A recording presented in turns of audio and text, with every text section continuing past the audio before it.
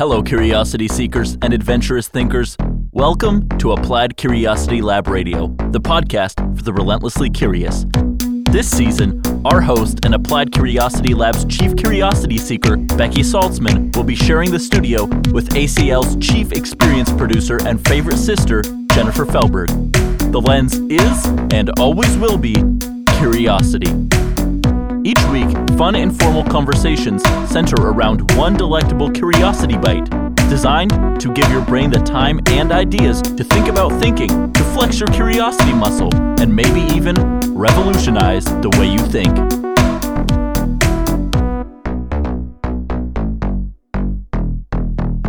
I have Sean Spicer to thank for something major that has happened in my life. And it comes from when he, as press secretary, one of arguably the most powerful communicators on the planet, stood in front of the press corps on the eve of or after, I can't remember if it was before or after, the United States launched a bomb in Syria in response to Assad's use of chemical weapons. And he stood in front of the press corps and announced and justified this act, this bombing, by suggesting that Assad is worse than Adolf Hitler, in that even Adolf Hitler didn't use chemical weapons.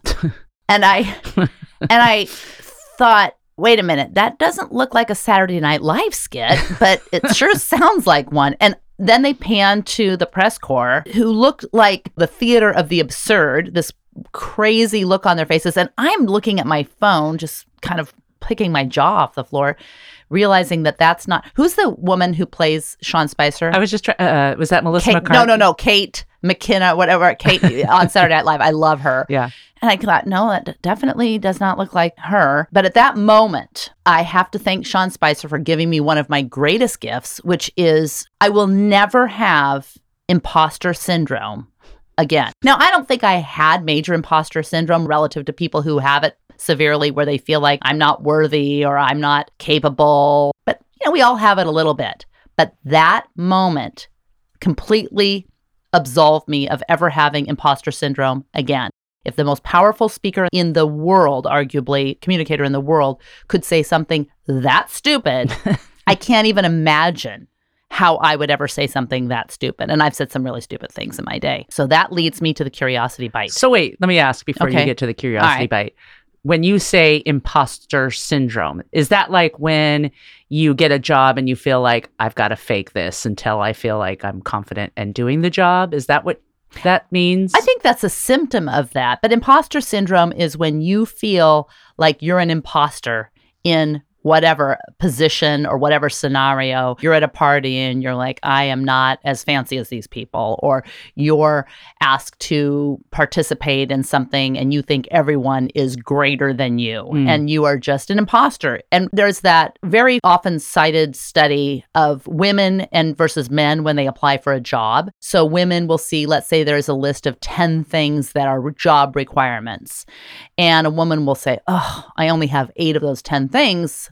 I'm not going to apply. Seems reasonable if they're job requirements. A guy will say, I have 2 of these things. Looks like I'm eligible to apply. So I don't know if that means that in general, and I mean, obviously there are generalities that and individuals that deviate from that, but I don't know if that means that women are overall susceptible to imposter syndrome more than men. But I can tell you, I am not a woman who has it anymore at all. Thank you, Sean Spicer. I've heard you say, hey, if Sean Spicer can do it, so can you. So I guess I have to thank Sean Spicer as well. Yeah, so that's my gift to you, listeners, and you.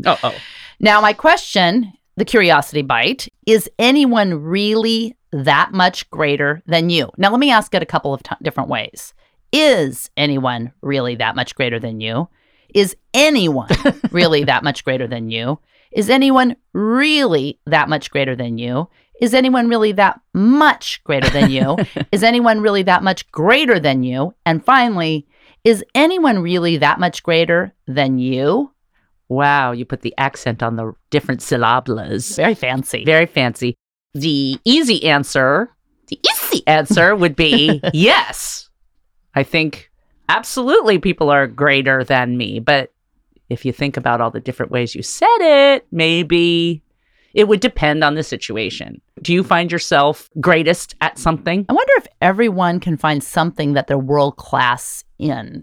That doesn't mean that you're the best in the world, but I have to think about that. I think from a training standpoint, seeing things that other people miss, using curiosity, because that's my company, our company, my your passion. Job, it's your passion. Okay, it's a passion, but it's also it's what I do for a living, right? But also I do it in all aspects of my life. Yeah, I was going to say, you do it all the time. Yeah, so that leads to adventure, but it also leads to insight, and also it leads to some dead ends, because certainly, even if you're curious, you're not going to always arrive at the right conclusions. World class. I think I am better than average, but not world class at hula hooping.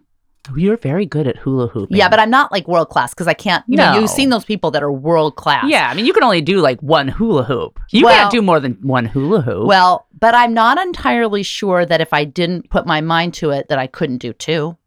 I'm definitely not world class at hula hooping. And does greatest mean world class? No, but we're asking world class. Okay, well, let's think about what greatest means. Because when you think of greatest, don't you think of amount, like size or quantity? When I was talking to different people, they were like, well, there's good and bad. And I said, well, is greatest good and bad? And then we started talking about greater than, like, 1 is greater than 0. So then it becomes an amount. All right, so human greatness. Let's specifically identify it as human greatness, because that could be measured by size, but it could be measured by impact, or the size of the impact, the size of the influence. Then does that mean that if it's the size of the impact, the size of the influence, scope, the influence, then it has to be recognized in some way? By others. Can you be great in isolation, or is greatness all relative? I think greatness is relative. It's an amount or a quantity. It's a quantity. Yeah, I think it's a quantity. But is it a feeling? It's not a sense, like when we know that we're in the presence of greatness. Have you ever been in the presence of greatness? Not that I can remember. I don't know. Have you? I don't easily settle into this sense of awe in the presence of other people in general. That's not my default. I think that people who are inspired by other people in that kind of ethereal, whether it's like their guru or their religious leader, or I don't have that. So I don't feel that way, but I have felt in awe of people because of a talent. Like when I hear a really amazing speaker. Right. Do you feel that when you hear those speakers or speeches that you are in the presence of greatness? When I hear a great speaker deliver a great speech, I feel like I'm in the presence of a great speaker. But I don't know. Greatness. I'm not sure that I feel in general, because they could suck at basketball. When you watch LeBron James, I think that is greatness. That's greatness in basketball. But, when you hear him speak, he doesn't seem that particularly great. Right. He's fine. When I see someone who is extremely talented at whatever they do, I get choked up. You do? Yeah. What do you think that is? I don't know, but I really, there's a visceral response. There is a visceral response. See, I don't have that I'm aware of, but I don't think that you have it across the board. I think you have it in the things that you're kind of close to great. I mean, you are a really good singer. Well, thank you. Okay, I don't think crying. That was laughing. Oh, it was?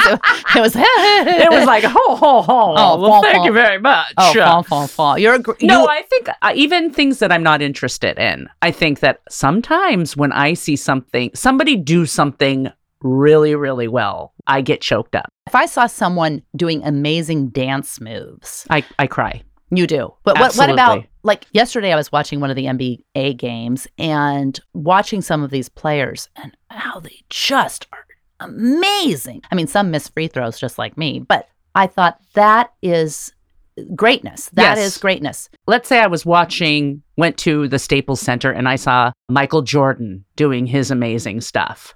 I would probably cry. Although I do have something I have to say. If you are an NBA player, you should not be allowed to miss a free throw. Yeah, it does kind of seem... I cannot believe people miss free throws. If you are on the NBA and you're making millions of dollars playing basketball, don't miss a free throw. I was yelling at the television, bend your knees, like I'm some, coach from my 9th grade. Shoot the rainbow. Shoot the rainbow. Yeah, so that it arches right into the basket. Oh, I don't know from that. Thanks, Dad. Thanks, Dad.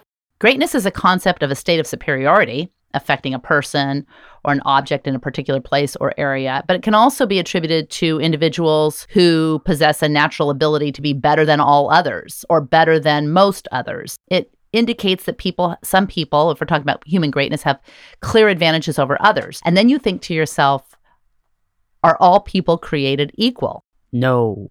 No. I think when I was younger, I wanted to believe that we were all the same when it comes to intelligence, but some work at it more than others. Well, then you would have to assume that we were all the same with regard to effort. I mean, how could we be the same? Well, I don't believe that anymore. So because you were dumb back then, and you got a little still dumb, but now I know it. You worked a little harder to get intelligent to realize that was not the truth. I like the Shakespeare quote: "Some are born great, some achieve greatness, and some have greatness thrust upon them." I know Billy. I went to school where there was the Shakespeare Festival, so yeah. Well, then, do you know thou knowest the mask of? Obviously, you don't. But I do have a mug that I love that has all of the Shakespeare sayings that are insults. Thou art a pox, those kinds of things, but they're so funny. I wish I had it with me so I could read all the It's things. Just one mug? It's a mug, and it has all of the insults all around the mug. Love it. Great for depression. And don't get me started. Can you think of anyone who is not great, who has had greatness thrust upon them? Sean Spicer. Sean Spicer.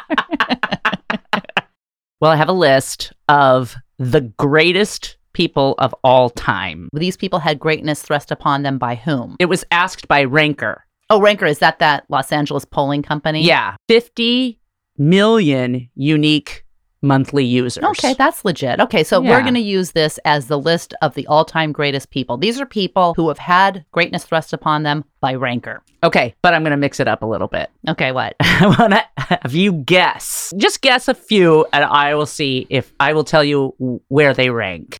Okay, let me think about this. Aristotle. Not in the top 10. I think Aristotle is somewhere in there, but not in the top 10. Not in the top 10. Not in the top 10 or not in the top 20? Not even in the top 30, because... Oh, really? Yeah. All right. Well, first of all, it's interesting because if you think about all the people who did great things, who probably thought to themselves, I hope that I'm remembered for all eternity, but the written word hadn't been discovered, hadn't been developed, and they've got lost to history. And then we think about ourselves and all the things we want to do to impress other people, to show other people that we're great, to make sure that when we die, people talk about us. But the fact of the matter is, not to sound sad, whatever, and I don't even think we should be sad about it. Most of us, no, it's not going to happen. Generations and generations, and we do great things, and people forget. So Speak for yourself. Well, or thus far. Far. You never know what's going to happen tomorrow. It could be this podcast.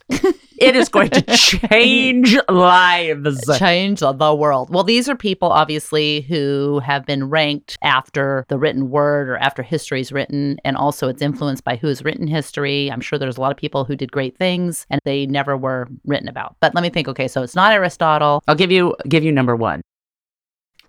Number one, Jesus Christo. Jesus? Jesus H. Christ. Is H Harold? Yes. Okay. All right.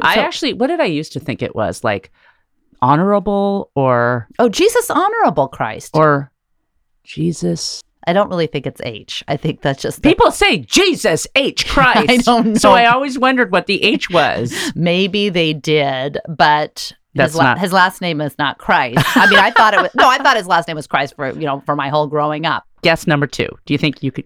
Well, I think if the theme is kind of religious, then I might say that it would be Moses or Muhammad or... What? Ding, ding, ding, ding, ding. Number two, Muhammad. The Prophet Muhammad, number two. Yes. Okay. Number three, Albert. I don't know what his middle name is. Einstein. Yay. You can call me Al. Call me Al. Fabulous, because he's one of our curiosity archetypes, so I'm glad he made the top three. Yes, and he is the solver? The solver. Yes. Archetype. Yes. Yes. Number four, Abe. Honest Abe Lincoln. Abe Lincoln, I mean, sure, great in American history, but in the history of the world, in the history of all time, assassinated in 1865. Number 5, Martin Luther King Jr. Again, I mean, along the lines of Abe Lincoln, great Americans for sure, but American history is pretty short. Not to take away from any of these great people. They are all great people. But in the history of the world didn't really start with America. I don't know. That seems, in contributions to the world, I don't think Abe Lincoln or Martin Luther King in terms of contributions to the world. Not to the world, to the country. So this tells me that this is probably more of an American list. Okay, but I'm going to throw you a curveball then. Okay. Because number 6, Buddha. Oh, Buddha. Buddha. Okay, another religious. Siddhartha Gautama is his real name. Did you know that? Siddhartha, yeah. Well, I've heard of Siddhartha. Siddhartha. I didn't know. I call him Sid G. And then number 7 is Mahatma Gandhi. Okay. So that's not all American. Nope. Nelson Mandela is number 8. Okay, Nelson Mandela. Now, if you asked Minnie, she would not agree with us that Nelson Mandela is one of the greatest people of all time. Well, maybe she would say he was one of the greatest people of all time, but just not the greatest husband. True. Number 9, Moshe. Number 10, Sir Isaac Newton. Okay. Apple falls on your head, gravity. Now, we're moving on from 10 to 11, and you'll never guess. We're moving on from 10 to 11, and that goes one greater. This machine goes all the way to 11. This greatness goes to 11 and beyond. Okay, so now we're getting into some names that I might butcher, so I have to apologize. But in advance. But number 11 is Maro Ramji Ambedkar. I thought you were going to say B. Arthur. Well, he does kind of look like B. Arthur. She's one of the greatest Golden Girls of all time.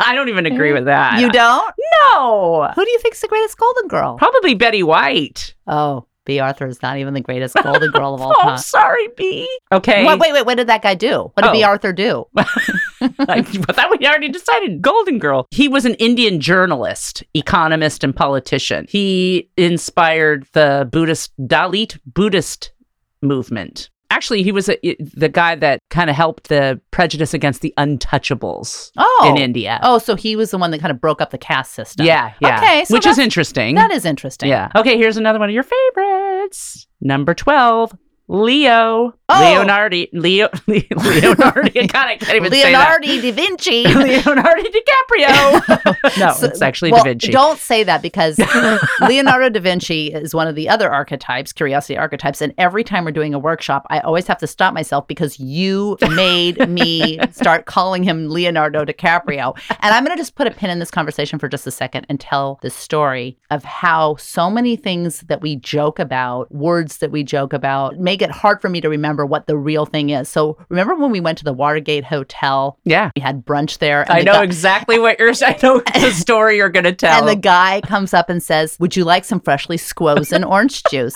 So from that point on, we have called it freshly squozen. But the problem is I can't remember, is it squozed or squeezed or squeezing? So I have been in situations where it's probably not appropriate for me to call it squozen. And I had to pause for a minute. And then the other one like that is when Mom was working at Western Technical Services, and there was an older guy who was like a temporary there that answered the phone, and a couple of times he had answered it Western Testicle Services.